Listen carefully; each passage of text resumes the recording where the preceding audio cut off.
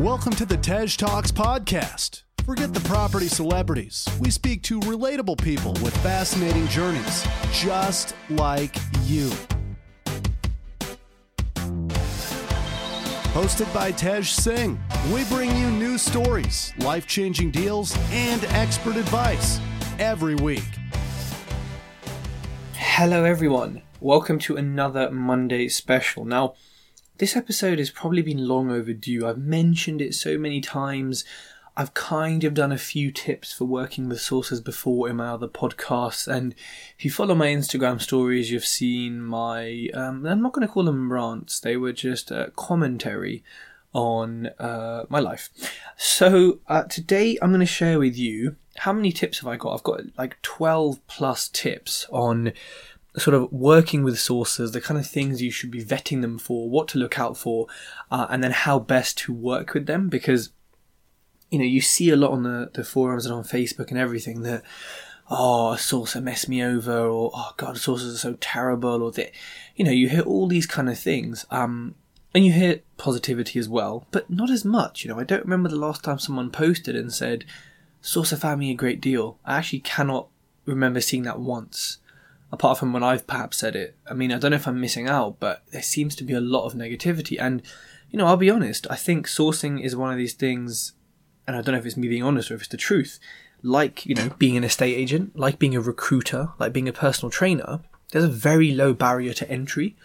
I guess like being a podcaster too, right? So anyone can do it. And when you have this, like with the other jobs I mentioned, naturally, statistically, humanly, you're going to have a lot of people who are rubbish at it. Because, you know, when you're a doctor, for example, how often do you hear of bad doctors? You know, not that often. Yeah, you hear of one case that gets blown up, but actually, not really, because they've gone through 10 years of training, you know, whereas sources, recruiters, etc. don't. So I think naturally we have to kind of take a realistic view on it and say, yeah, a lot are going to be rubbish. A lot are doing what the courses say, which is start sourcing, build up money. Once you've got the money, then you can invest yourself and build your own portfolio, because, you know, you will learn loads of skills as a sourcer. Like, you know, I think it's a great way into building your portfolio.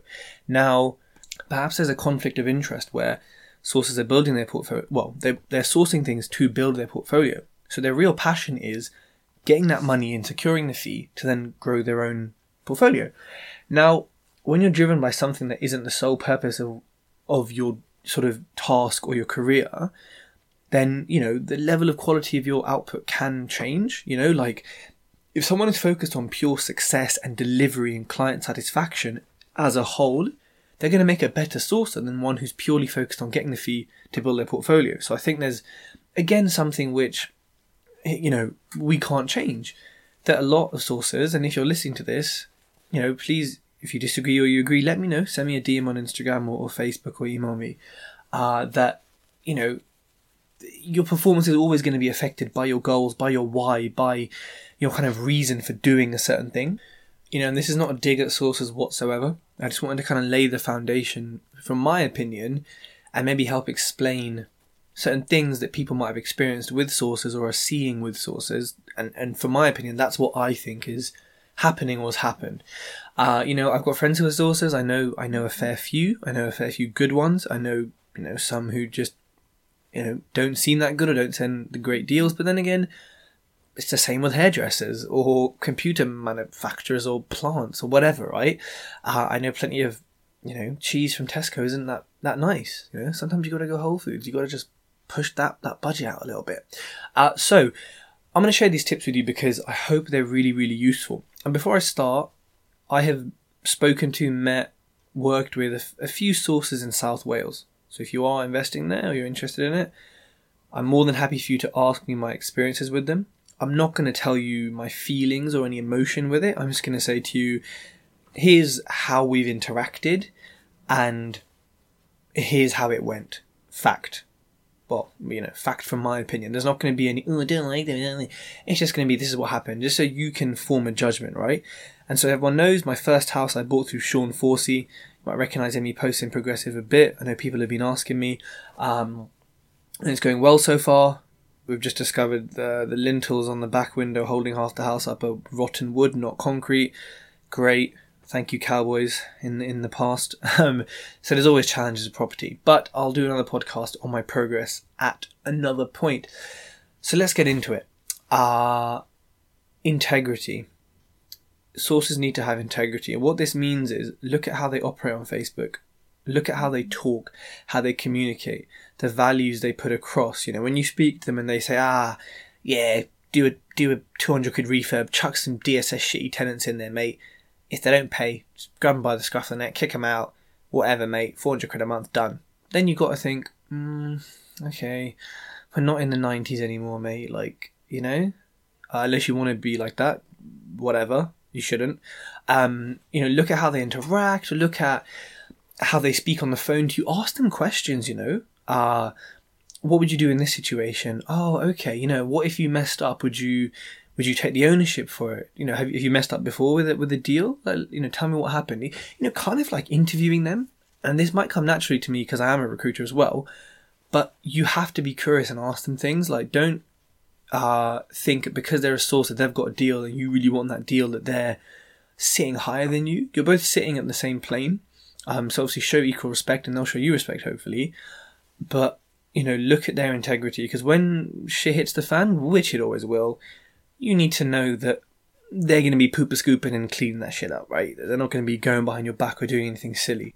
And at the same time, show them, you know, integrity as well, because, you know, you want them to trust you, that you're not going to go behind their back somehow, right? Having a brand is the next thing. Now, you know, the bigger something is, the harder it falls. So if someone has a powerful brand, let's take Rob Moore, for example. If he messes up or does something wrong or unethical, he has a lot to lose. Like, he's going to be falling all the way down.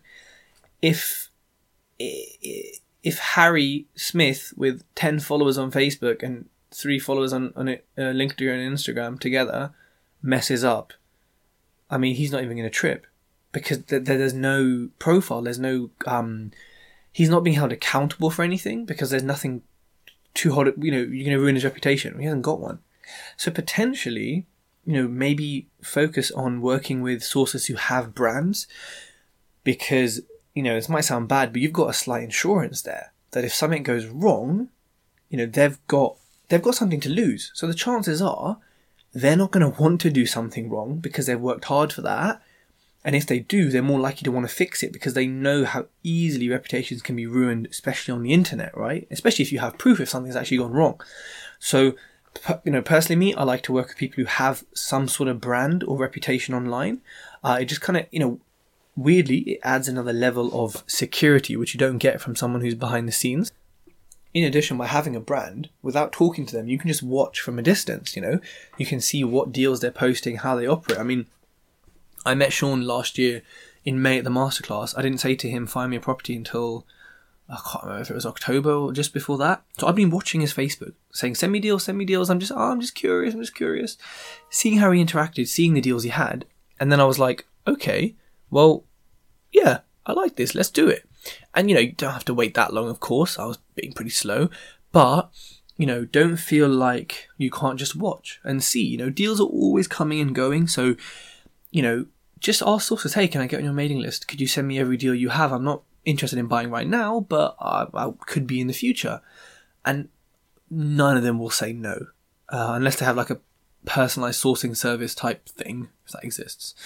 And then, of course, I think, you know, one of the most important things is the quality of the deal. You know, all the other factors I'm going to go through, if they're a bit iffy, but the deal really, really stacks and is amazing and is legit, then you know, you have to kind of look at it in a kind of balanced view that, you know, do you know what I mean? And that's totally up to you. And when I say quality of their deal, I mean the numbers. I mean the, you know, if it stacks, to put it simply. And this links me to the next thing, is their spreadsheet. Now, when you look at their deal and their spreadsheet and how they produce their figures, it should be super detailed and it should contain things for every eventuality. The mortgage interest rate, yeah, great, they can put it at 2.8, but are you getting that? Probably not. I put it at 5. So yeah, when I talk about my deals and I look at my monthly cash flow, I'm doing on 5% interest. So I'm getting way less, well, on paper I'm getting way less than others, or way less than I should. but I'm just stress testing it and preparing it for the economic future of the world, which who knows, right? And also, if I do it 5%, when I get the mortgage at 3 or 3.4, whatever it is, I'm going to be very happy when I'm like, oh, getting a little bit more money, I can go to Whole Foods then, eh? So, look at their spreadsheet. I personally say to sources, and only really like to work with those who leave their sourcing fee in the equation. So when they say money left in, I'm counting your project management fee and I'm counting your sourcing fee.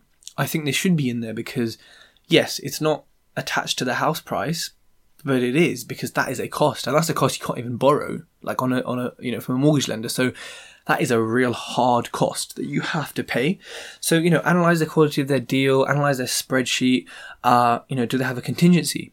Their costing of things, even if you're new to property, there's a website, and I cannot remember it for the life of me, but if you do some Googling, you'll find it, and it allows you to check the quotes of plastering, of laying some tiles, of doing a bathroom against the national average. So when you get quotes in an area you're unfamiliar with, or you're just not sure about refurbs, call your local builder and ask them, get a couple of quotes. Just say, hey, this is how big the bathroom is. I want a magnet, bath, kitchen, this, whatever. How much would it cost? Just do that a couple of times. Or go on Facebook, put a post up. Who invests in Leeds? Can someone tell me what their kind of costs are? Cool. If they match up, they match up. And write those figures down. So next time you get a deal in Leeds, you can say, this is how much it should cost. Look at the project management fee as well, in terms of what they're actually doing for that. Is it totally hands off? Are you in? Do you get to have a choice in the colour of the vinyl, the kitchen unit, whatever? Just really check things. And then another thing that's really important is their attention to detail. And what's really important is, have they got it? Now, when you look at, again, this will come from when you look at the spreadsheet, it will come from when you speak to them and when you bring things up. Me as a person, I'm very detail oriented. Not in how I dress, that's bad, but in my deals, in my business, you can ask any of my friends if there's ever a contract. I'm like, nope, I'm reading it. I'm going to read it line by line. I don't care if it's verbose, whatever, rubbish. I'm reading it. Legal jargon, I'm reading it. So when it comes to a deal, I need an attention to detail. I need everything to be correct as to what it is. I need it to be true.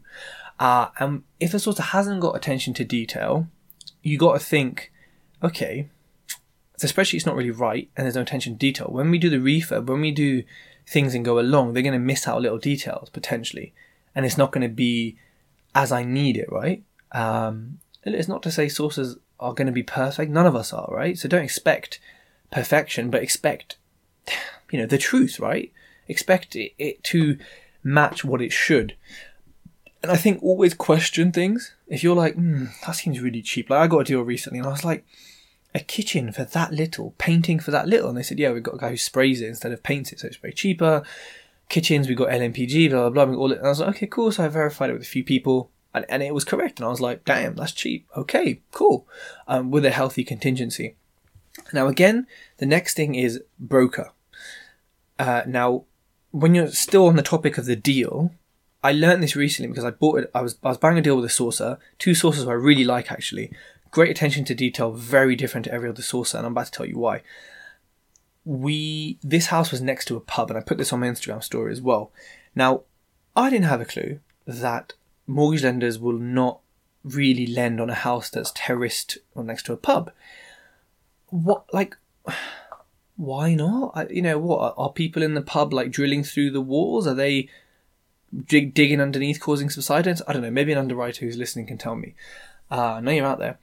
So I went to view this house, all good, went off the market, went back on the market. Long story short, I was like, yeah, I'll have the deal, cool. Got a survey done, paid 370 quid for that. With a really good surveyor actually. So if you need surveys in South Wales, let me know, I'll introduce you. And got the survey done, and the first thing the guy says is, before anything else about the property, which was generally quite fine, he said, it's next to a pub. I've turned down many, many applications for lenders when they send me out because it's next to a pub. And I was like, okay. So I sent a text to Michael Primrose, who's been on the podcast before, who's a broker, and my other friend Shazad Ahmed. And they both said, yeah. Shazad was like, yeah, you're looking at it together. They'll mortgage it for you. Yeah. 7% a month. 7% interest. I was like, okay, cool. That's not on my spreadsheet. So as an aside to my main point, now you know this about pubs. If you didn't know already, I didn't. I paid for this survey. Now, when we went to the property, I did say to the sourcer and the agent, it's next to a pub, is that going to cause an issue? And they made a joke, no, most people probably love it next to a pub around here. It's like, cool, great, cool, nice, live your best life. And then I sent a voice note to the sourcers. You could hear my anger. It was professional, but you could hear my anger. And I said, look, this is not on. I just paid 270 quid for a survey, and this is something Yar should have told me from the beginning. Same day, the sourcers sent me the money and covered that survey. Now, I wonder how many sources would do that. Now, if you're listening and you're saying, yeah, you would, big up yourself, because everyone needs to be like that.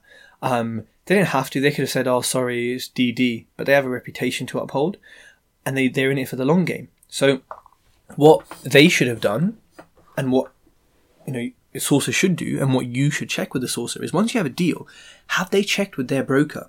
Like, have they told them everything? Have they sent the address? Have they said there's knotweed 10 doors down? Like, if they haven't, when you get that deal, what you need to do is send it to your broker, send a picture of Street View, and say, look, anything suspicious here? Or if you note anything suspicious, say it.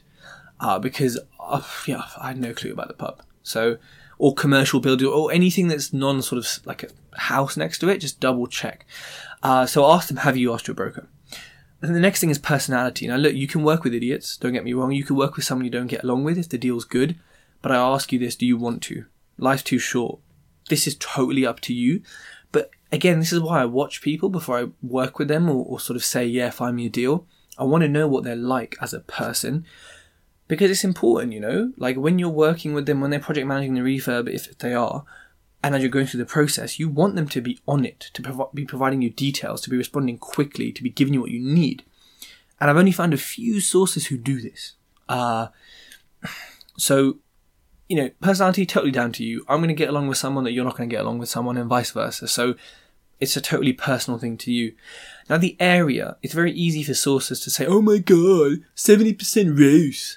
I don't know which sources are from California, but, it's easy for them to say stuff like that. Oh yeah, tenant's paying 700 quid a month. But when you call an agent, they're like, oh God, we would never walk into that area. We would not manage anyone in that area. They graffiti on the inside in that area. Then you're like, oh right. So yeah, they're paying 600 on the AST, but what are they actually paying me? So check the area on streetcheck.co.uk. It's actually really interesting to see the kind of like the census population details about education, about jobs, about which houses are owned and which are not. And actually, if you're going to flip a property, using Street Check, you can see how many houses are privately owned versus rented or social. So and I think it's from the 2011 census. I don't know how often they do them, but it's still a good indication or a rough indication of an area. You can use mouse price to also look at heat maps of, say, social housing. So if you don't want social housing tenants, nothing wrong with them. It's a different strategy in itself. Then you can use a heat map to avoid or to pick certain areas based on social housing, based on a few other factors. So when a sourcer gives you an area, check it on Street Check, check it on mouse price, ask people who know the area better. Because I'm assuming if you're using a sourcer, it's not in your local area. That's why I'm kind of saying all these things about check it. If someone sent me a deal in Southall, I'm going to know what's up. I'm going to know what's happening, right? If they send me a deal in North Wales, I haven't got a clue, really. Apart from Snowdonia. It's like Mid Wales. So check the area out before, you kind of believe what the sourcer says. And I guess leading on from that is research. Now, agents chat shit. We all know this. If you're an agent listening, you know this too. Let's be honest, yeah? That's not a problem. That's fine. And what I mean by this is take things they say with a teaspoon of salt, sea salt. Now, call agents when you get a deal, or if you're just generally researching the area and you got a deal in it, and say, hey, how much would things rent for here? Call at least 3. Call 3 and say, I'm looking at a property on this road. How much would it sell for, you reckon? It's a 3-bed, quite spacious. And once you have 3, you'll be able to make a bit more of an informed average. You can then cross-compare that to the sourcer's deal. You're probably thinking, Ted, you've been speaking for 15 minutes and you're not done yet about how to vet a sourcer and work with them. Yeah, it's not easy. And until you can trust them or understand an area fully, you have to do this stuff first. Like with anything, it's an investment, right? My first deal with Sean, it was 18 grand. I viewed it, pulled out because of subsidence. However, the second deal, I didn't view it. He sent me pictures, not a video, pictures, described it. I said, yeah, I'm in. Because I trusted that he knew not to mess around with me and not to send bad deals. And because I'd seen the first one, which, apart from that, was a good deal, and I went and viewed it afterwards, and it was better than I thought it was. So, once you know a sourcer and you trust them, which, take a bit of time, you don't necessarily need to view things, right? You can do it off videos, you can do it off wherever. At the end of the day, the surveyor is going to catch out a lot more than you are. Unless you're a surveyor, then very, very useful to be a RICS surveyor. So I think that covers kind of most of the vetting in terms of the person, in terms of the deal. I guess another one is pressure. Like, you don't want a sourcer who's like, buy the deal, it's going to go off the table so quickly, and then 3 weeks later they're still shotting the deal to other people. Selling. What you want is someone who has, I'm going to say, like, a good level of pressure. Because sometimes it can be tricky to decide these things and you need a little bit of a push. Maybe that's just me, but I do want a sourcer who's kind of like chasing and who is, responding quickly. And so it's not pressure, I guess it's just being on it. You don't want someone to force you into a sale, because that'll lead to bitterness and arguments with the sourcer. And look at the previous people they've worked with. I mean, look, they may not give it away because they could be big investors, or they could, there's definitely a reason why they wouldn't want to necessarily share that. But if you could speak to them, that would be awesome. Or even a testimonial, they can easily make it up. But, what can you do, right? If you want to hear from people they've worked with before. But I guess in property, the beauty is, if the deal stacks, it stacks, right? The next thing, I think, is when it comes to the terms and conditions. Now, the first thing is read those T&Cs. Don't just sign them like when iTunes says, we've got a new end user agreement, or when Amazon says, we're updating our terms of business. You just press agree. I've probably signed my house away. I don't care. I've just signed it. It's Amazon. There's trust. You don't know these people. Yes, 99% of the time they're not going to put anything malicious in there, but just read the contract. If you're putting your blood, if you're putting your signature onto something, please check it. Now, the only thing I say about contracts is, one thing's really important. Some sources, sometimes it's an accident, will have terms that are from their limited company to you as a person. No, that's limited versus personal liability. Why are you having personal liability? They get limited. You respond and say, nope, this needs to be from my limited company to yours. Again, you're not talking large amounts of money. You're not structuring a huge corporate deal. It's just not a huge thing, but you don't want to be personally liable when they're not. If you're both personally liable, sure, that's up to you. The biggest thing I have with sources is deposits. Now, I'm not going to say, you shouldn't pay someone before exchange, blah, blah, blah. I understand why they take a deposit. It totally makes sense. You could be wasting their time up into exchange. So I'm not going to say, don't pay a deposit before exchange. What I'm going to say is, there's only one circumstance that this deposit should be non-refundable. That is if you as the buyer pull out. If you pull out for whatever reason that is your personal or is not related to the property, or you don't feel like it, the sourcer deserves that deposit all day long. They deserve more, really, because they've put in the work and you've pulled out because you didn't feel like it or something. Now, if the property has, structural damage that's different from the anticipated scope of works, if it has discovered knotweed, if the surveys come back and said, actually, your refurb is going to be double, if the vendor pulls out, if the agent or the vendor messes around, or, whatever happens is out of your control and out of the source's control, in no way in hell should they keep anything. Because if anything, you've put more money in, you've probably done searches, you've probably sent a surveyor in, and yet some sources want to keep that deposit and say, it's non-refundable, or we're going to take off £100 admin fee. No, you're not. No. Yeah? Rude. You're not keeping anything, because no one deserves it. If it's not the source's fault and it's not the buyer's fault, then as the buyer, I ain't paying for your time. I don't care, to put it frankly. We've both lost time and money. Why is yours more important than mine? So if you ever get any sort of non-refundable bullshit in the terms that is under like any circumstance, refuse, yeah? Stamp that terms red, refuse. Send back to sender. Because that's rubbish, yeah? It's rubbish. You can't do that. Like I said, I believe the only time it should be non-refundable is if you as the seller do something stupid and mess up and lose, the source at a deal and their reputation, right?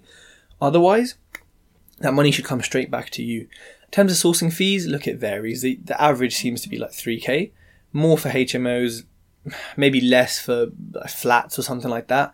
So I can't really comment on that, but be very careful about the non-refundable deposits.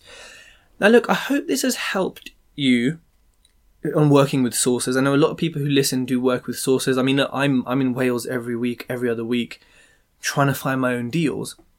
But I've sort of had to realise and let go of, I guess, a bit of a bit of ego, and say principally, if a sourcer comes to me with a good deal that's not on Rightmove, that I can't get direct, in an area I'm investing in or around it, like I was looking at a deal in Swansea the other day. I'm not looking in Swansea myself, but I shall consider good deals. Then I will buy it, because all in all, money left in includes their sourcing fee is still so low that I'm happy to do that, And some people say, oh, why do you work with sources for? Are you paying them all this money? Yeah, but it's all calculated, right? And it's a cost of business. And I think to have a deal found for you and to have it managed, if it goes all well, is great. And you're not paying too much for it. So big up sources, because the good ones do an incredible job and help people build portfolios and wealth that, people who are non-investors or in property wouldn't have a clue how to do. So, there are a select few who are incredible. There are a few who are good. There are lots who are bad. But that's just how the cookie crumbles. If you don't like the deals, unsubscribe to the list and get on with it. But if something happens and you haven't signed anything, or you haven't, agreed terms, or, you're to blame. Like, people will take you for a ride if you don't sign stuff, or if you just go on the shaking of hands. So make sure your liability and your legalities are all correct. If you have some T&Cs that you're unsure of, send it to me. I'm not a solicitor. I'm not here to provide legal or financial advice, but I can look at it as a human who's looked at loads of contracts, especially in recruitment, and say, look, this isn't right. So I hope it's been helpful. Continue to work with sources, continue to avoid the bad ones and work with the good ones, like with anything. And any sources listening, don't take offense from this. If you have any points or counterpoints, or maybe we could get a few sources on and do a discussion, I don't know, just message me. I do reply, I promise you, and it is me. I don't have a VA. It is me. And while I've got your attention, or at least I hope so, I'd like to remind you this is the last week that the competition with Rich Little is going on. We've got 8 places to come up to Yorkshire, right, up in north, to sit down round table. The table's going to be round, I can guarantee that. You'll probably get a Tej Talks t-shirt as well. And what we're going to do is, Rich is going to take us through all his properties. And we're going to do like a mastermind, spend a day with him, like we do in Maygreen before, look at some of his investments, look at where he invests, how he invests. And actually, his podcast has shot up to like number 6 in the space of 2 weeks of all time. So people are really, really loving what he's doing. If you haven't seen the details for the competition, what are you doing? 1,400 people have listened to that episode so far, but I've got 12 people entering the competition. This is an amazing opportunity to spend a day for free with someone who, you'd pay some training provider $1,000 for, to see properties and learn so much from him, totally free. And one of you gets to win a skydive. Can you believe this? I'm giving away a skydive. I'm not doing it. No way. I'll watch you and I'll watch the GoPro video. That's it. My feet are both staying on the ground. Please enter. I'm going to be there as well, filming it, being the weird cameraman. I don't know when it's going to happen, but it will be like within a month or 2 from this week. So please, all you have to do is like a few pictures of mine on Instagram, like a few of Rich Little's, subscribe to the podcast, like the Tej Talks Facebook page, leave a review for the podcast, join the mailing list, tej-talks.com, and that's it, you're in. It's that simple. Take you less than 5 minutes, right? I promise you. So please do enter and look out for this week's podcast as well. We've got a very interesting guest with lots of HMOs. Please leave a review if you haven't already. You know the deal. Thanks. If you like this podcast, connect with Tej on Facebook, LinkedIn, and YouTube for more great content.